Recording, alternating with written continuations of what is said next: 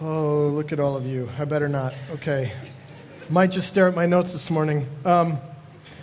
This morning's a little bit surreal, and most of you know, as Joe said, this morning is my last opportunity to address you as the pastor of Redemption Hill Church, La Habra, and if you're a guest with us this morning, that'll explain a few things. The last few weeks have been incredibly humbling for us, for me and for my family, as this church family has just poured out love on us. Love and support and encouragement, and none of that is a surprise to us because it's been like that from the very beginning. You've always been that way, but it is incredibly humbling to be loved and cared for so well and so much. So I just want to say thank you on behalf of our family to you this morning, and I've thought a lot about this morning. I've thought a lot about what I would say in my last 35 minutes in front of you, though who am I kidding? When's the last time I preached a 35-minute sermon? And who's going to stop me today? But I have thought about it a lot. I've prayed about it at length. If I had one more chance to say something to you, one more opportunity to encourage you as my church family, as my family enters a new chapter of our lives, and as God continues the work that He has begun here in our church in La Habra, what would He have me say? And what I think it would be is one word: remember. Remember. Remember a lot of things. Remember who you are. Remember why you came here. Remember what God has done. Remember who He is. And as things become difficult, because they have been difficult and they will be difficult, as things become difficult, help each other to remember. Help each other remember. Remember the gospel. That's what we're going to talk about this morning, as Joe said. We're going to talk about the gospel, that word that is in danger of losing all meaning, that word that is in danger of just being overused if we don't understand what it really means. So let me just give you this quick definition. When we talk about the gospel, we're talking about who God is and what He's done. That's it. The story of who God is and what He's done, that's the gospel. It's not just our access to salvation. The gospel is not just our opportunity to be saved and to be in heaven with God someday, though it seems like that should be enough. If that were the whole story, it feels like that would be enough, but that's not the whole gospel. The gospel is something that we can continue to claim over our lives as the followers of Jesus. There's an author, J.D. Greear, who wrote a book called The Gospel. And in this book, he says this, I'll quote this: "The gospel is not just the diving board off of which we jump into the pool of Christianity. It is the pool itself." The gospel isn't the first thing, it's the whole thing. Do you see the difference?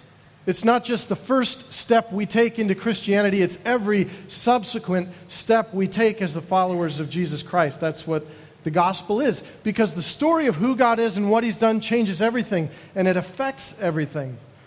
Now, I'm quite sure this morning that for 95% of you, I'm not going to tell you anything that you don't already know. None of this is going to be new information. You will acquire no new knowledge this morning. You're welcome.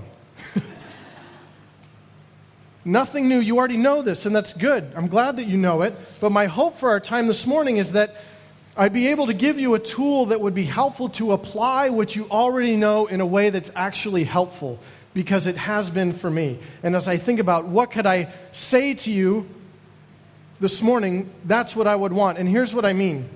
We've talked about it before. For years, growing up in the church, I was taught just don't sin. Do you struggle with sin? Don't. Are you having a hard time with a particular sin? Stop. because the Bible says not to. And so when we look at a sin, we would say, I'm struggling with this sin issue. Well, the Bible says don't struggle with that sin issue, so you should stop. And as my brother in Christ, that's my role, is to tell you not to do that. Instead, what should you do? Well, you should pray. You should pray and you should read your Bible. You should have a daily devotional. You should have an accountability partner. That way, when you think about sinning, you think, you know what, if I sin right now, I'm going to have to tell my accountability partner. And maybe just that thought alone of having to confess sin will keep me from sinning in the moment. And if it doesn't, then confessing that sin to my accountability partner later, the guilt and shame of that alone might keep me from doing it again the next time. Is that right? Is that good advice? Pray, read your Bible, be in the Word daily, have an accountability partner? Yes. It's all great advice. They're all good things, and they're all not helpful if we don't understand the purpose of those things, because none of those things in themselves fix anything. We can modify our behavior that way, but if we don't understand why we should be doing those things, then we're not actually changing anything. We tend to think if we spend a lot of time reading the Bible, and if we spend a lot of time praying, that somehow that will consume enough time that we won't have any time left to sin. Or that we'll become so pious and so godly through that pursuit that we won't want to sin anymore. We'll kind of develop, get so much spiritual mileage that sin will become something in the rearview mirror. But here's the problem with that. There are elements of that are actually true, but here's the problem with that. The problem isn't that we're just doing the wrong things. That's not the problem. The problem is that we're believing the wrong things. And there's a significant difference between those two.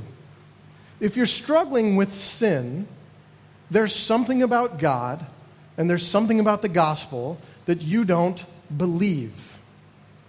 That's the premise that I'm going to put before you this morning. If you're struggling with sin, then there's something about God or the gospel that you don't actually believe. I'm not saying you don't know it. I'm just saying you don't believe it. Because if you believed it, it would be different. And we'll talk about that a little bit. How can I say that that's true? Well, one, because I've experienced it in my own life. We'll talk about that a little bit this morning too. But here's the other thing. What you do is a result of what you believe. What you do comes out of what you believe. Or as we taught the kids at our Palomar retreat in January, your fruit comes from your root. If you're a tree or a plant, the fruit of your life comes out of your root. What you do comes out of what you believe.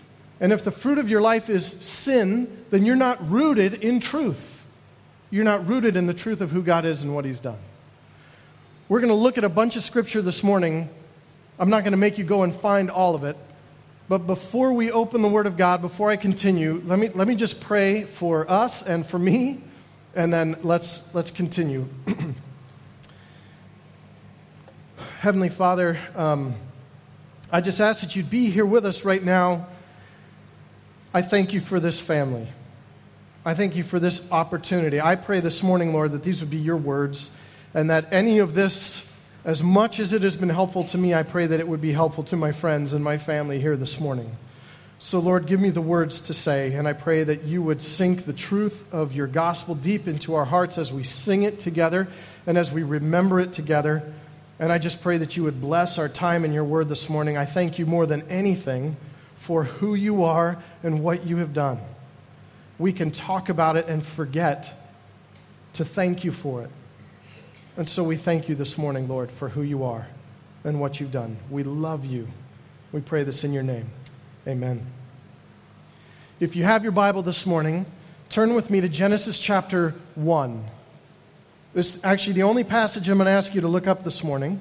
If you don't have a Bible, you're welcome to use one of ours. We've scattered those around the chairs this morning, and you're welcome to grab one. And if you don't have a Bible, we would love for you to take that home.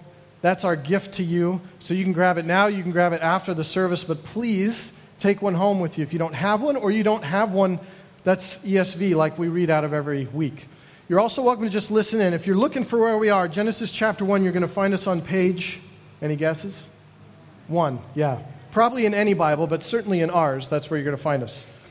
Genesis 1, we're going to start in verse 27. Now, this morning, the word of the day is remember.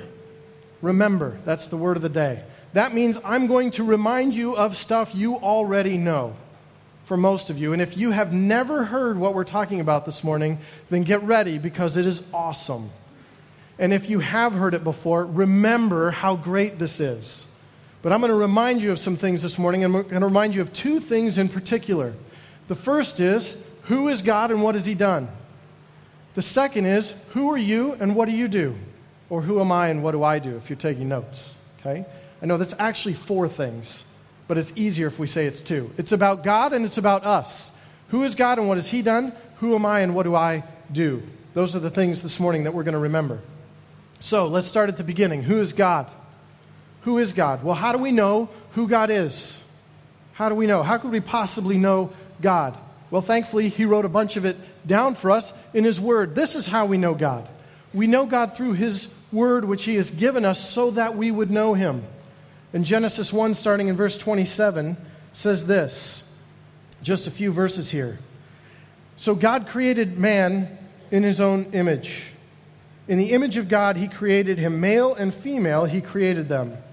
And God blessed them, and God said to them, be fruitful and multiply and fill the earth and subdue it, and have dominion over the fish of the sea and over the birds of the heavens and over every living thing that moves on the earth.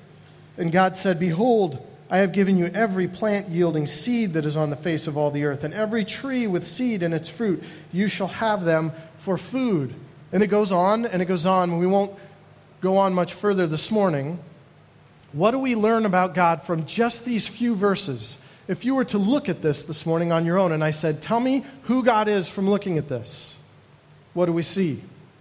We see that God formed us. He made us. He knit us together. He is our creator. God created us.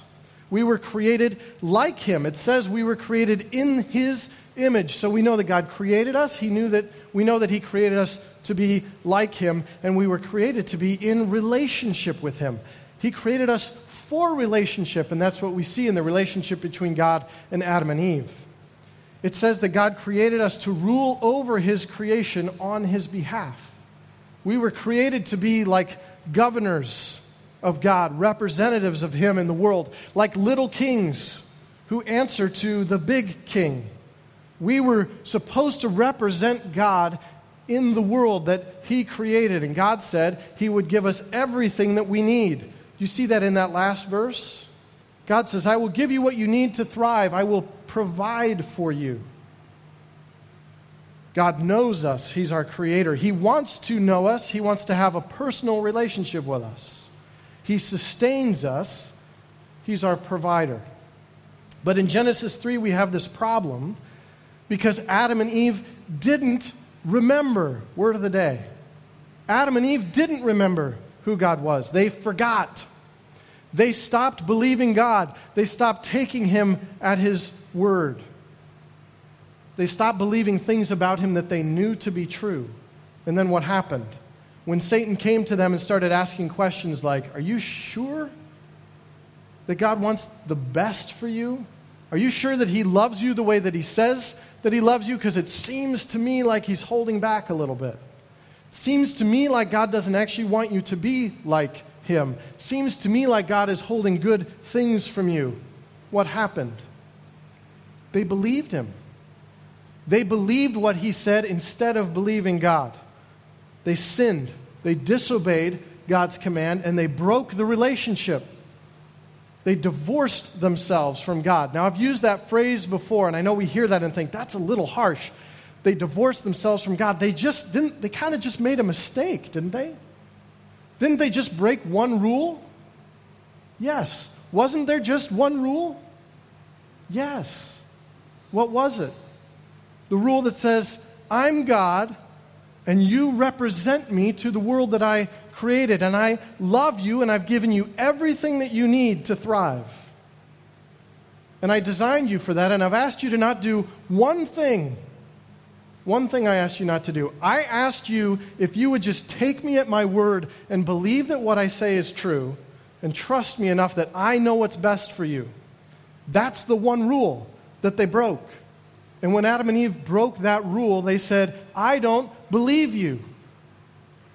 I don't believe you, and I don't trust you, and we know better. And now we would like to be God. Thank you.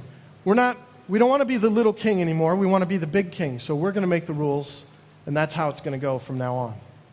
And through their disobedience, Adam and Eve rejected God. And sin entered the world, and all of us have done the same thing. Paul tells us in the book of Romans, everybody sinned, everybody falls short of the glory of God. And the problem is, one of the other things that we learn about God through His Word is that God is holy, which means what? He's completely unlike us. It means He cannot be with sin, and we're full of sin. One of the other things we learn from God's Word is that He is just. He has to punish sin. He has to, because of His holiness and His justice. So He can't be with sin. He has to punish sin, which means we have a problem. Because we have sin, we're under the judgment of God. And Scripture tells us that the penalty for sin is what? Is death. Eternal separation from God. So we, under the judgment of God, are under a death sentence, destined to be separated from God forever. Bummer. That's the gospel. But it doesn't stop there, thankfully. God's Word also tells us that He is loving. And even in the middle of the punishment of Adam and Eve, He gives this hint, this idea of what's about to come, that God already has a plan to rescue us. Because the fact that we rejected God did not come as a surprise to Him. And God hints at that plan right at the beginning, right as He's punishing Adam and Eve. And He says, I got a plan to rescue the people that I love so that they can be with me again. We divorced ourselves from God because of our sin. But because God loves us so much, He didn't give up. He didn't stop. He didn't say, I'm okay with that. He said, I can fix that too. I can fix that too. That's the beginning of God's plan to rescue us and bring us back into His family. So who is God? Well, He's our creator. He's our provider. He wants to be in a personal relationship with us. He's holy. He's just. He's loving. Yay! And that's what sets in motion His rescue plan to bring us back to Him and reconcile us to Him.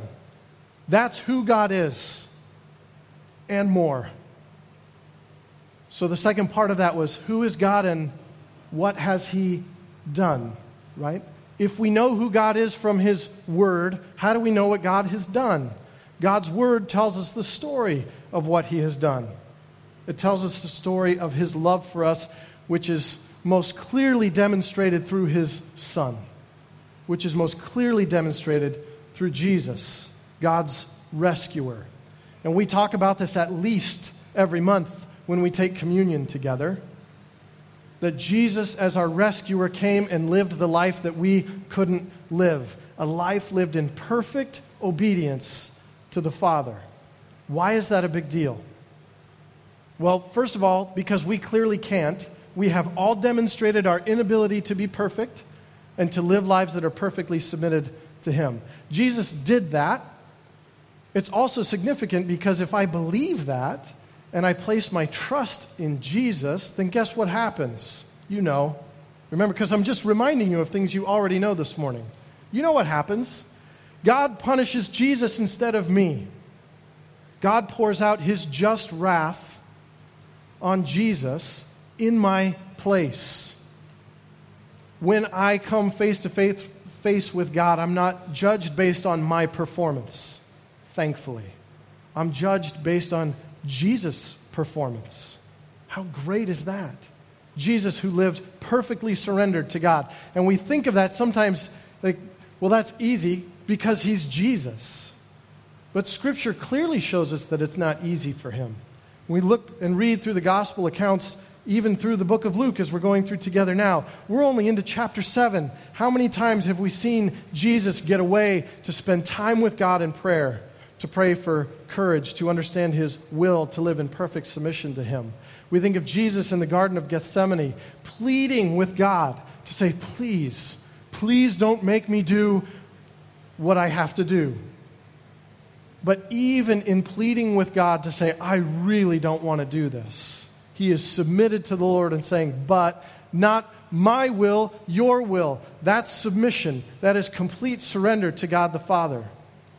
I will do what you ask me to do, but please don't make me do this unless I absolutely have to. And God says, you absolutely have to. And so Jesus says, okay. So not only does Jesus live the life that we couldn't live, that perfect life of submission to God, but then because God asked him to, Jesus died the death that you and I were supposed to die. We're under a death sentence because of our sin, because of our disobedience to God, and we earned that.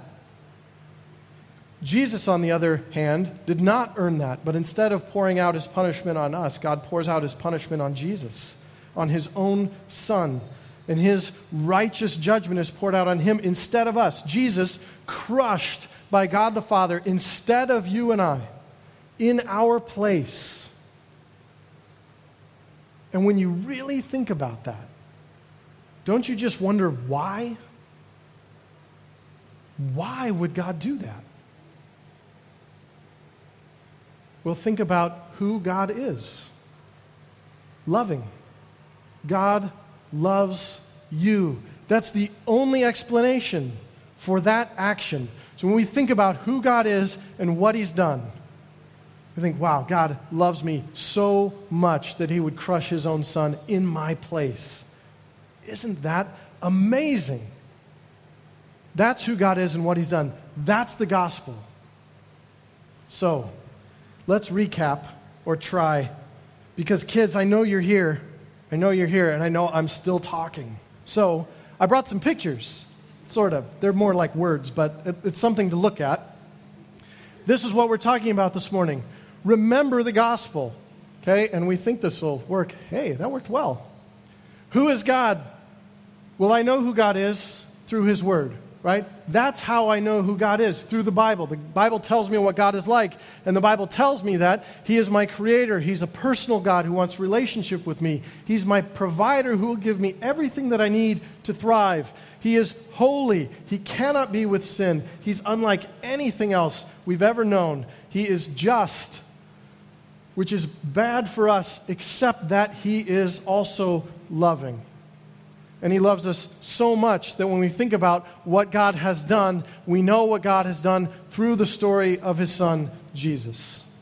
God's word tells us that Jesus lived in my place, Jesus died in my place because he loves me and because he wants to be with me. The story doesn't even end there, because after Jesus dies, God raises him from the dead, conquers death, conquers Satan, conquers sin, so that as followers of Jesus, what do we even have to be afraid of anymore? Nothing. Nothing. So, that brings us to, who am I? I think, I keep pointing it over here. Who am I? If that's true, then who am I? When I turn from a right view of God when I turn from a wrong view of God to a right view of God, we've talked about that before. That's called repentance, right? If I'm created by God for a relationship with him, and I haven't followed in perfect obedience, I've rejected him, I'm a sinner, but God has offered me rescue, then that means there's something has to happen in order for me to take advantage of that. So when I turn from a wrong view of God to a right view of God, it's called repentance. And when I repent, that means when I turn to God and I believe the gospel, the story of who he is and what he's done, then I'm saved. That means not only do I get to go to heaven, which is what we think of when we think of salvation, but that also means I am changed. I am saved from my old life, and God gives me a new life. We're going to walk through that in a minute through Scripture. I have a new identity. I have a gospel identity. What does that mean? Here's what it means.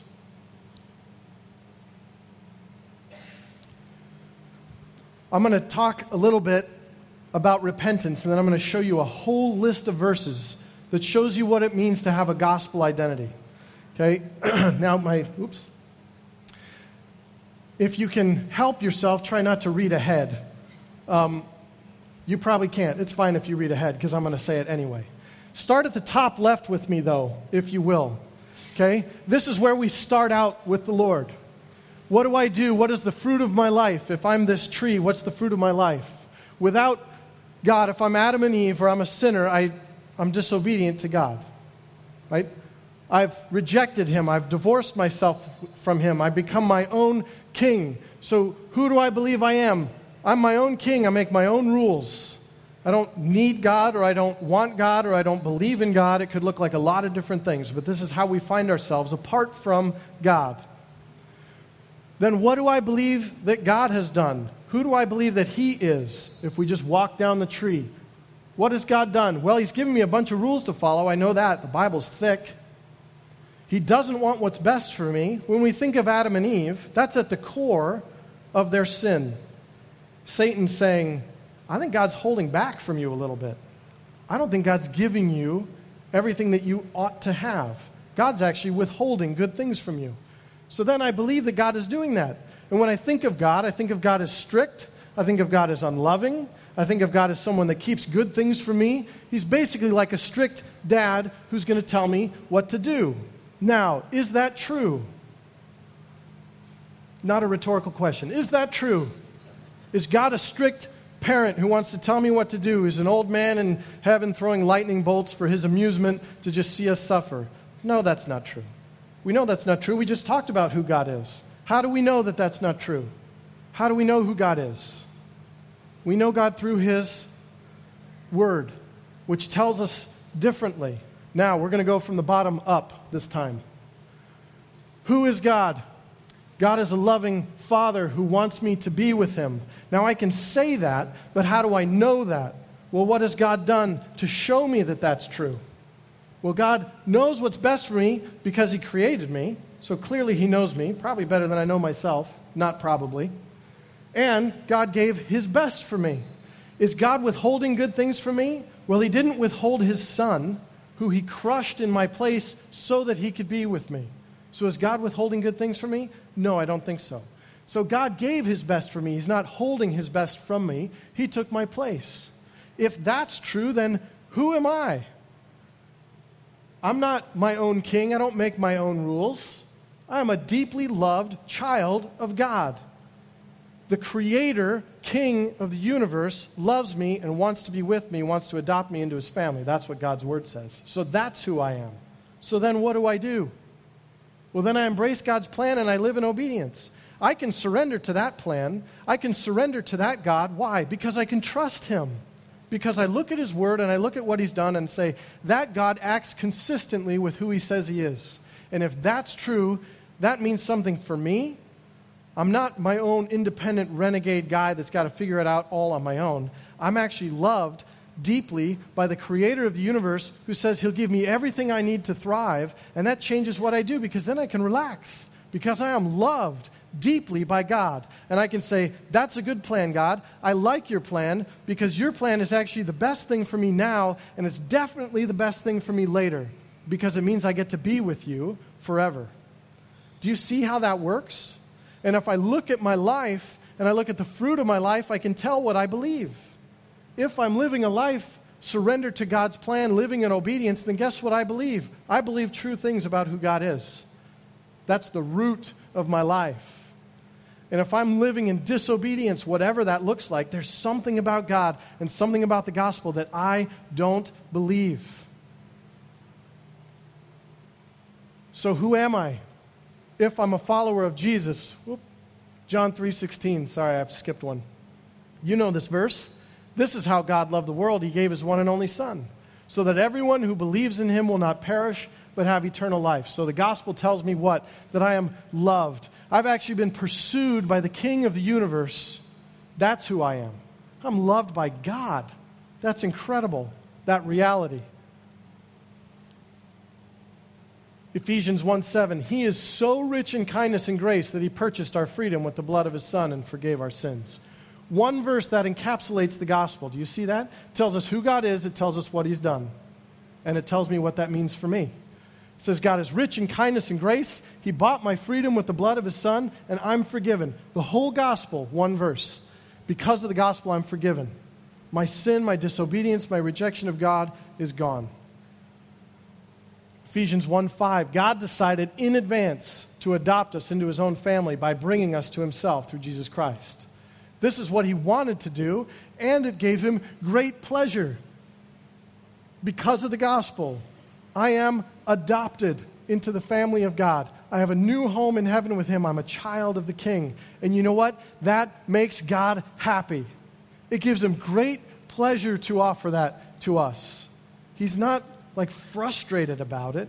He's saying, I have a great thing for you, and I'm excited to offer it to you, and I hope that you would take advantage of it. I want you to be with me. Matthew 28:19, you know this is the Great Commission. Therefore, go and make disciples of all the nations, baptizing them in the name of the Father and the Son and the Holy Spirit. Teach these new disciples to obey all the commands I've given you. And be sure of this, I'm with you always, even to the end of the age. Who am I as a follower of Jesus? I am appointed by God. I am commissioned on his mission to follow Jesus and to help other people do the same. That's what happened at Unleashed this last week. People learning this is what it means to follow Jesus and then to teach other people to do the same. That's awesome.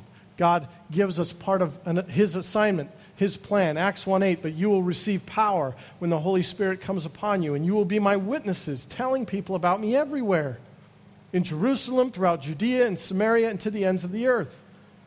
What does that mean? That's not just a job. That's not just an assignment. He's saying, I will help you do it because I know you can't do it on your own, so you are now empowered to do it through the very Spirit of God. I have the Spirit of God in me to help me follow him. So God says, I know you can't get to me because of your sin, and you can't make it right, so I will. I know you can't follow me, so I'll give you my Spirit to help you do it. Like what? How much more help do we need? God says, I'll do it all. Just surrender to my plan. I know what's best for you. Sorry, thank you, Robin. 2 Corinthians 5, this means anyone who belongs to Christ has become a new person. The old life is gone, a new life has begun, and all of this is a gift from God, who brought us back to himself through Christ. Because of the gospel, I am different. I'm actually changed by the gospel. Not the same old Dennis, but a new Dennis, rescued, empowered, appointed, loved, forgiven, different. Because of the gospel, I am actually changed. You know that already. Okay, so who am I? We've talked about who God is. We've talked about what he's done. So who am I? When I believe the gospel and I repent, I turn from a wrong view of God to a right view of God, then the gospel tells me that I'm loved and forgiven and adopted and appointed and empowered, and I'm different. I'm changed from what I was before. And this list could go on and on and on and on. It is a new reality when I repent and turn to Christ.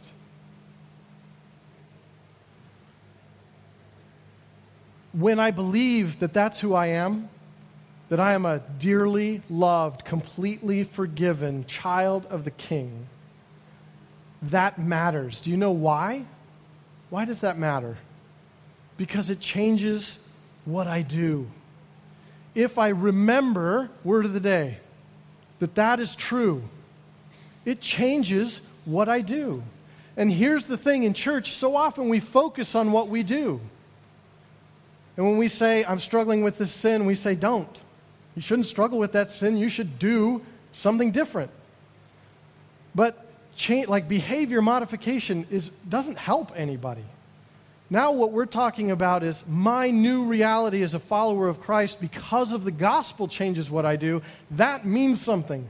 That does something. So all of this remembering we've done this morning is so that I could tell you this next thing. Because this thing has been so deeply impacting in my own life to help me continue to work through sin and repentance in my own life. So I'm going to start with this. Now, here's a list. We just talked about that. Here's a list on the left. Oh, no. Sorry, that's my bad. No, it's good. That's good.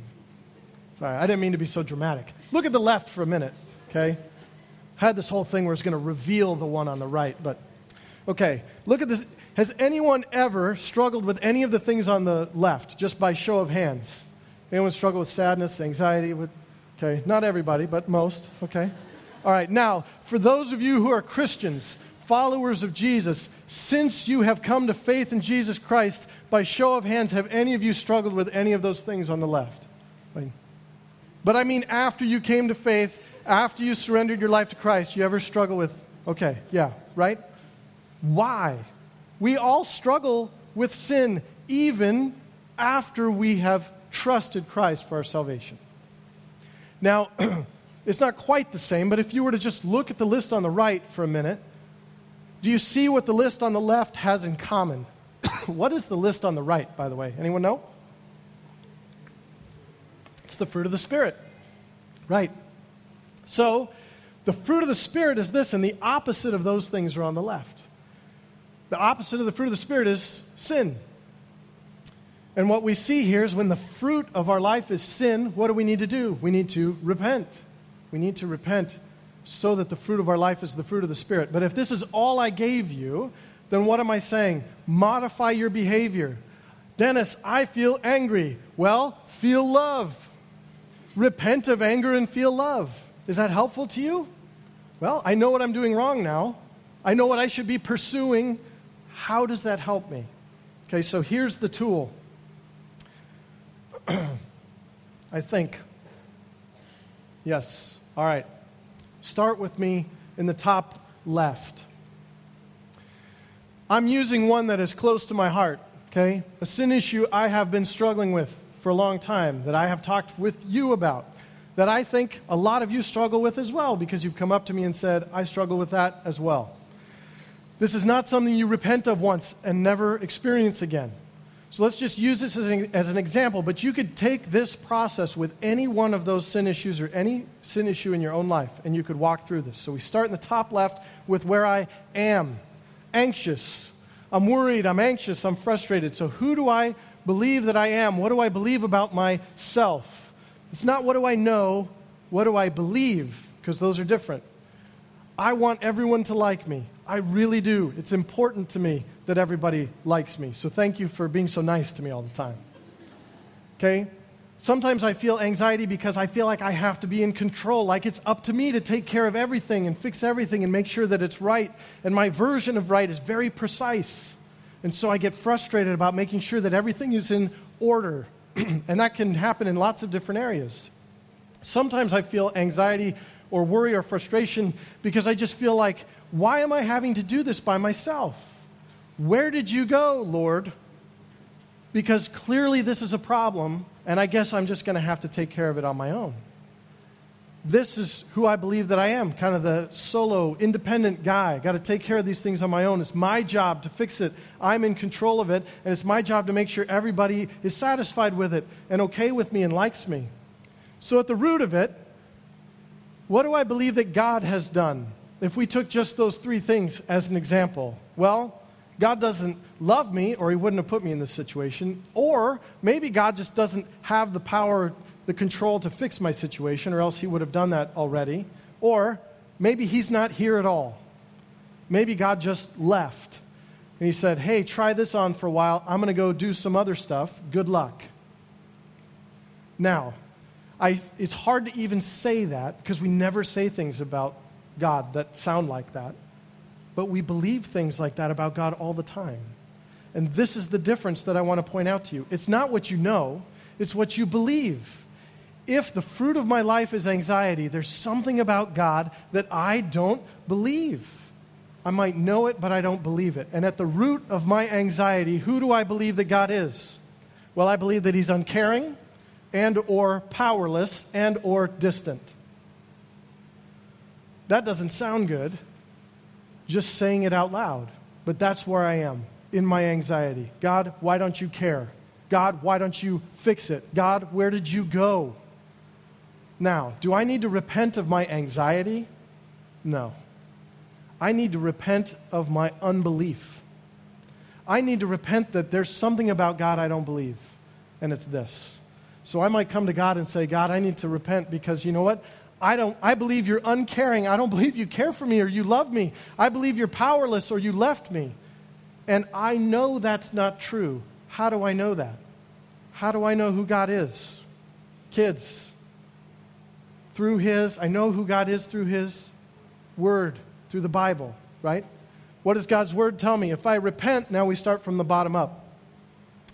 If I were to repent of my unbelief, I know that God is loving. I know that God is powerful. I know that God is near. I know all those things are true from His Word.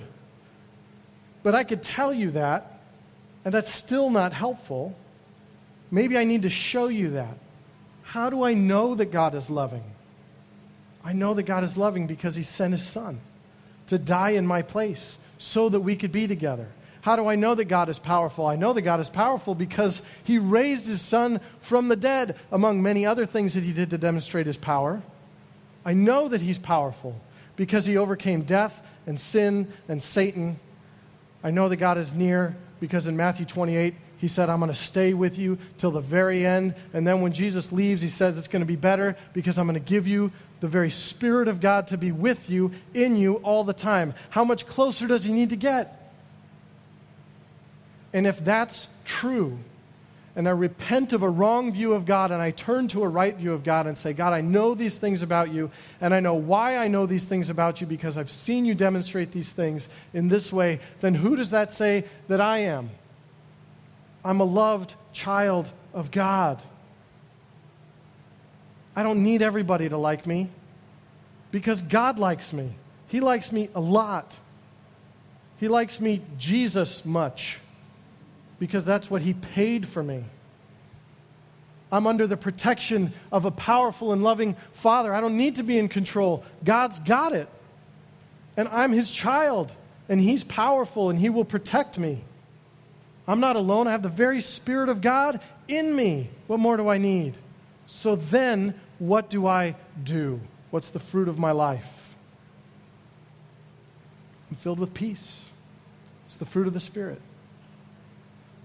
So if I come to you and I say, man, I'm really anxious, I'm really freaking out, and you say, dude, have peace. Not helpful. If you say, what do you not believe about who God is and what He's done? That's helpful. That's hard, but that's helpful. When we struggle with sin, we remember, word of the day, we remember who God is, we remember what He's done, and then we repent of a wrong view of God and we turn to a right view of God. The reason I wanted to share this with you this morning is because this has absolutely revolutionized the way that I pray and the way that I repent and the way that I confess sin. Because I don't confess anxiety anymore. I just confess unbelief. And I do it a lot. And I just say, these are the things I don't believe about you, God, and forgive me of that and show me who you are. So then, should you pray? Should you read your Bible? Should you be in the Word every day? Should you have an accountability partner? Yes. All those things, yes.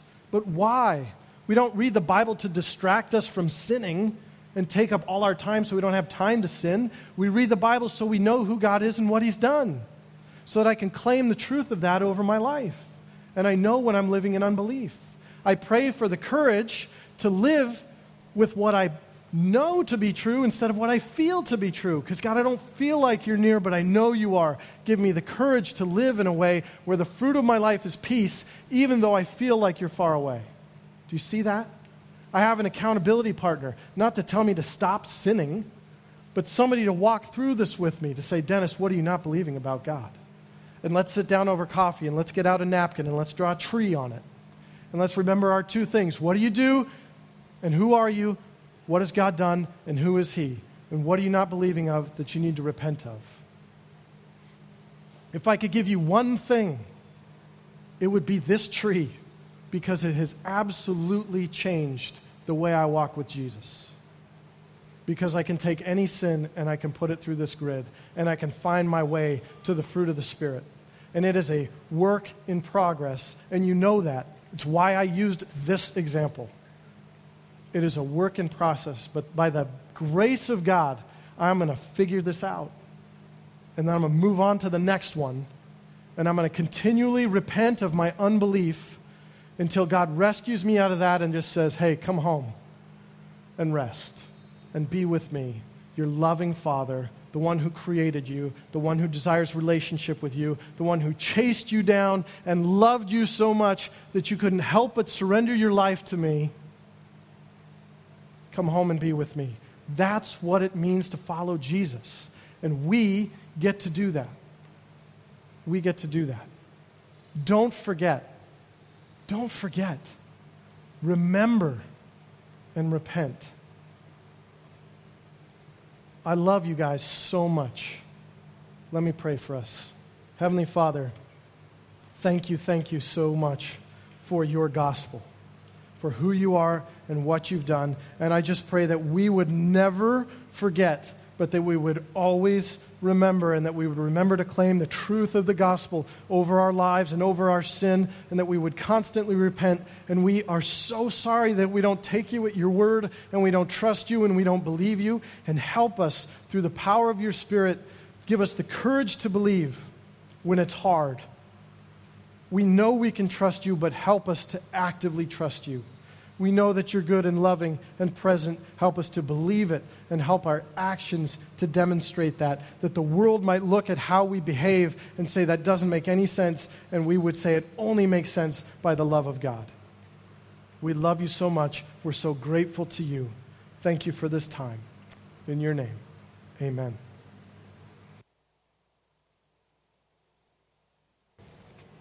Praise God. Praise God for this morning, and I have no idea what to say except thank you for the privilege of being your pastor. We love you desperately. I hope you know that. Praise God, who has allowed us to be a part of something like this. Hearing these words, Brian, thank you. This is why we came, and God has done something amazing, and I cannot wait to see what he does next. So thank you for the privilege. We love you desperately. We hope to see you tonight. Thanks. You're dismissed.